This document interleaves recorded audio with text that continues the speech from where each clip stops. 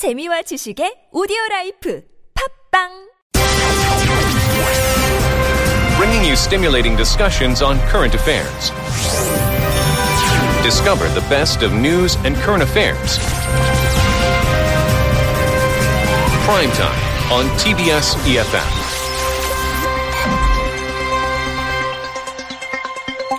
Well, this past Sunday, Syrian rebels and pro-government forces reached a new deal to evacuate thousands of civilians still trapped in the rebel-held areas of Syria's eastern Aleppo after the original pact broke down over demands from pro-government forces that two villages besieged by rebels must also be evacuated. This new evacuation deal, though, unfortunately is thrown into doubt again after some militants burned buses involved in the rescue operation. So to give us some analysis on the current situation in Aleppo as it stands, we're very pleased to be joined by Regent University London International Relations Professor Yossi Mekelberg. Hello. Hello, good evening. Good evening to you, sir. Thank you very much for joining us. Can you just give us your thoughts first on these, it seems like it's on again, off again, evacuation agreements. The new deal, do you feel it will hold or do you think it is still a bit fragile? I think it's fragile and we'll see the on-off agreements on evacuation. This is almost inevitable.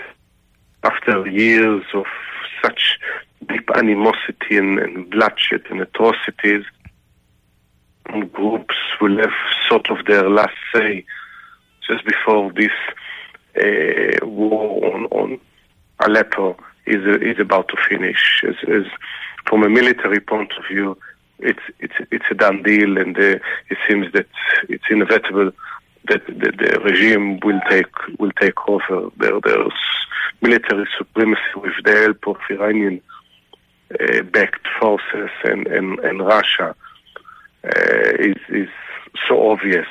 So what we'll see is the end of the war there in Aleppo, taken over by the Syrian regime, and probably more evacuation. Right. The military aspects of who gets to control Aleppo certainly very significant. But from the humanitarian perspective, Professor, as far as the fate of these thousands of civilians who just trapped there and just desperately need help, are we confident that they can be sent to areas that are safe and get the aid that is needed? No, we can't at all. And we saw in previous occasion that there are some elements within the regime and their supporters carried out extrajudicial killings, which is basically executions. There are very few areas, if at all, in Syria that one can define as safe from war crimes and crimes against humanity. The atrocities now are going for 5 years, and it doesn't seem that anyone, either within Syria or the international community, is either capable or interested in stopping it. From what we hear about the people they evacuated, they are in really terrible condition, people that had nothing to drink, hadn't eaten for days. Children are malnourished and in bad health condition. So it's very difficult to see how further atrocities are not going to take place. It's an evidence of the international community, while we are watching this on a minute-by-minute basis on social media and others. You mentioned how it almost feels inevitable now that the government forces, as well as their allies, namely Russia, will be taking over the city entirely, including the eastern region of Aleppo. What do you think in terms of a time frame will that take place in your view? It seems that it's a matter of days rather than weeks. It might be even a matter of hours.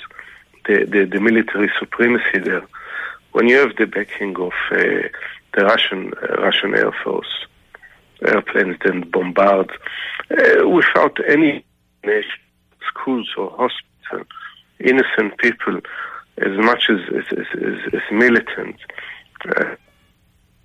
The rebels there, very, very little chance. And we see it with what rebels themselves post on social media, that they feel that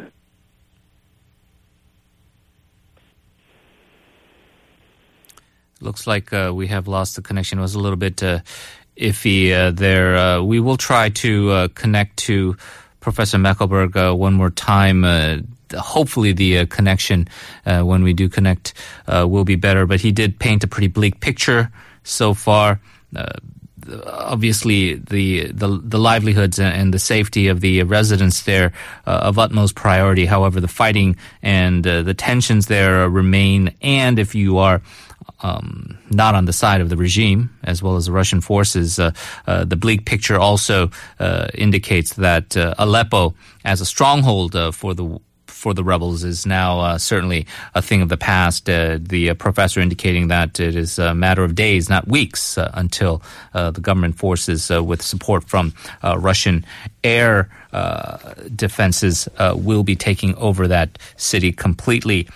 The question, though, then remains is after Aleppo, where does this war turn? There are still a lot of people concerned about the aftermath of that, and I do believe we have the connection established once again. Hello. Hello, I'm back. Oh, thank you. It does sound clearer. Thank you very much, Professor. Thank you. Essentially, after Aleppo, what happens? Is it considered a major turning point as far as this civil war is concerned that's been ongoing for several years now? Potentially, because the war of Aleppo is, from a strategic point of view, it's a major city, the most populous city in Syria, but also symbolically because they resisted the Syrian army and its Iranian and Russian allies for quite a while. Symbolically, I think, and also strategically, this is a major victory for the Assad regime, and it can be a turning point in a sense that the Assad regime will feel more confident. I think together with Russia and Iran, they also will sense that whatever the atrocities, crimes they commit there is no one in the international community that are going to stop them. Hence, they will feel confident enough to continue in the same vein.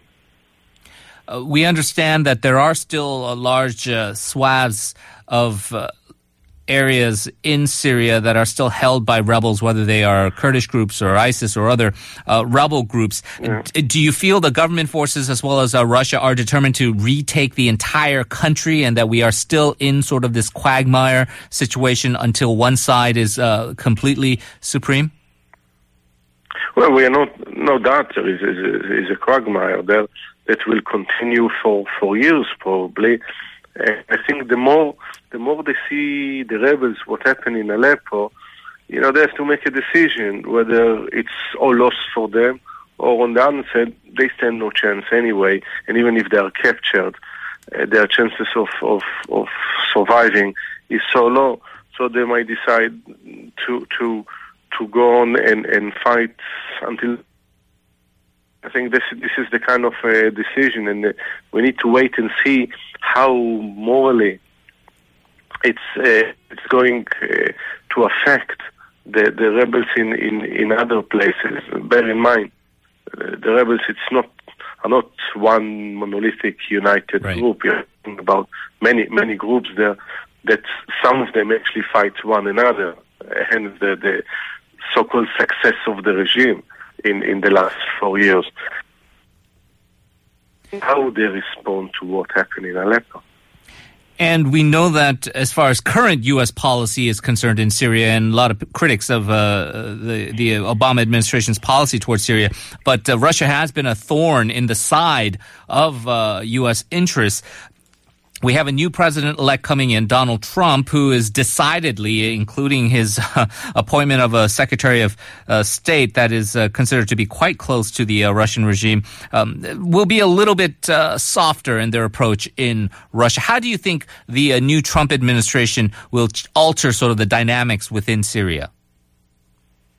Well, it's so difficult to guess what the Trump administration is going to do.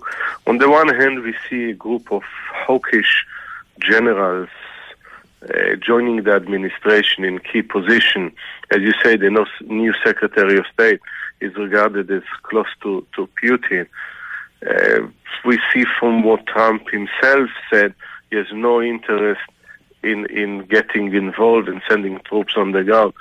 I think, the months until Trump might make up his mind are going to be crucial, and the game might be, to a large extent, over.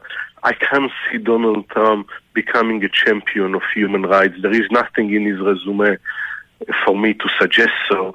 And I think the United States, if under Obama, the responsibility to protect in Syria was neglected, difficult to see that it's going to happen under a Donald Trump administration.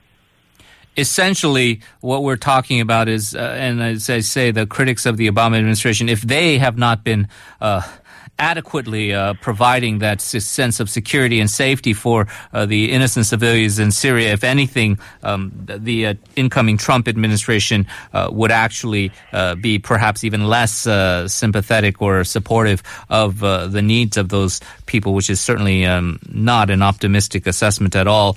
Professor Mekelberg, we're going to have to leave it there, but we thank you for joining us and appreciate your insights. Thank you very much. Thank you for having me. Thank you.